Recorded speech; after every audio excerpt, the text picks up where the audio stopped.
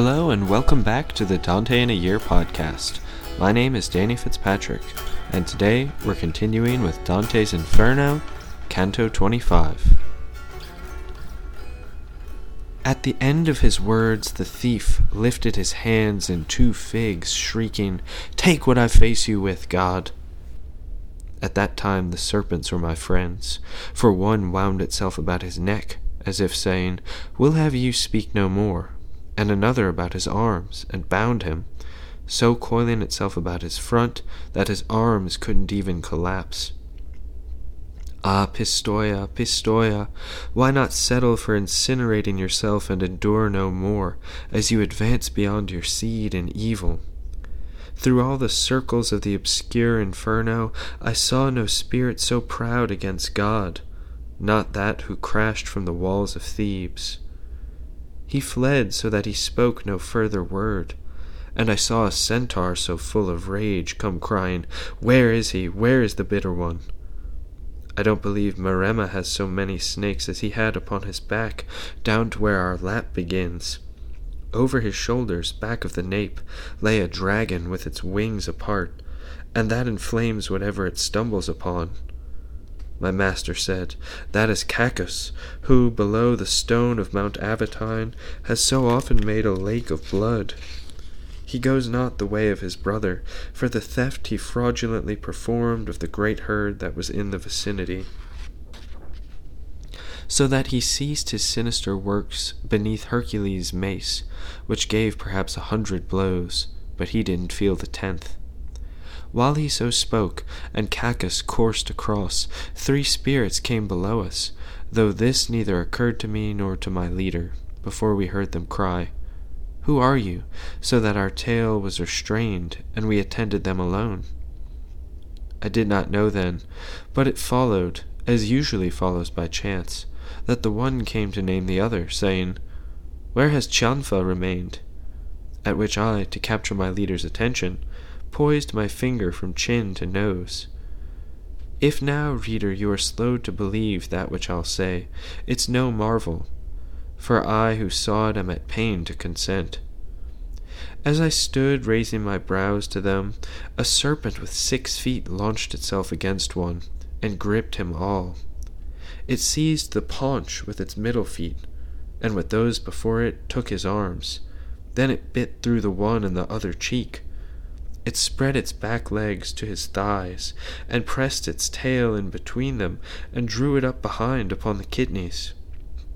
Never did vine so cling to a tree, as the horrible beast affixed itself to his members. Then they stuck, as made of hot wax, and mixed their colors, so not one nor the other appeared as he had been. So proceeds before the flame on paper's surface a brown color that's not black and still kills the white. The other 2 regarded him, each one shrieking, "Oh, Agnello, how you are changed!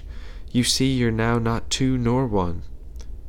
The 2 heads were now come to one, so that the mixed figures appeared in one face, where both were lost. Of 4 limbs were formed 2 arms. The thighs with the legs and the bellies and the chest became members never elsewhere seen.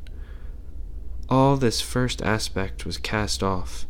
The perverse image seemed 2 and no one, and so it went with slow steps.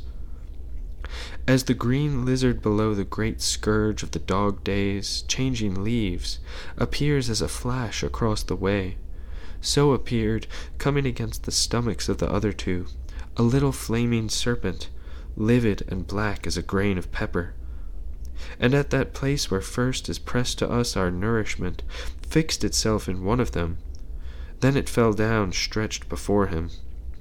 The one transfixed gazed in wonder, but said nothing. Rather, with firm feet, he yawned, just as if sleep or fever had assailed him. He and the serpent regarded each other, smoking forcefully, one through the wound, the other through the mouth, and the fumes encountered each other. Let Lucan be silent, there where he touches on miserable Sabellus and Nasidius, and wait to hear what now strikes forth. Let Ovid be silent on Cadmus and Arethusa, For if his singing convert the one into a serpent and the other into a font, I'll not envy it. For never two natures face to face did he change such that both forms so promptly changed their matter. Together I'll reply as such, that the serpent split its tail in a fork, and the wounded one drew his feet back together. The calves and the thighs so stuck together that in a moment it appeared there was no sign of any jointure. The fissured tail took up the figure that there was lost, and his skin was softened as that grew hard. I saw the arms enter upon the armpits, and the 2 feet of the beast, which were short, elongated as much as that one's shortened. Then the rear feet, contorted together, came to be the member that the man conceals, and of his the miserable one had borne 2 feet.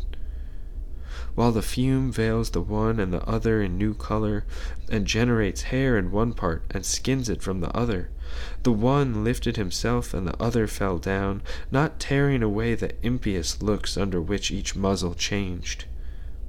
In that which was straight it drew down to the temples, and of too much matter come within issued ears from the shaven cheeks. That which did not flow back and was retained of that surplus made a nose for the face, and conveyed so much thickness to the lips.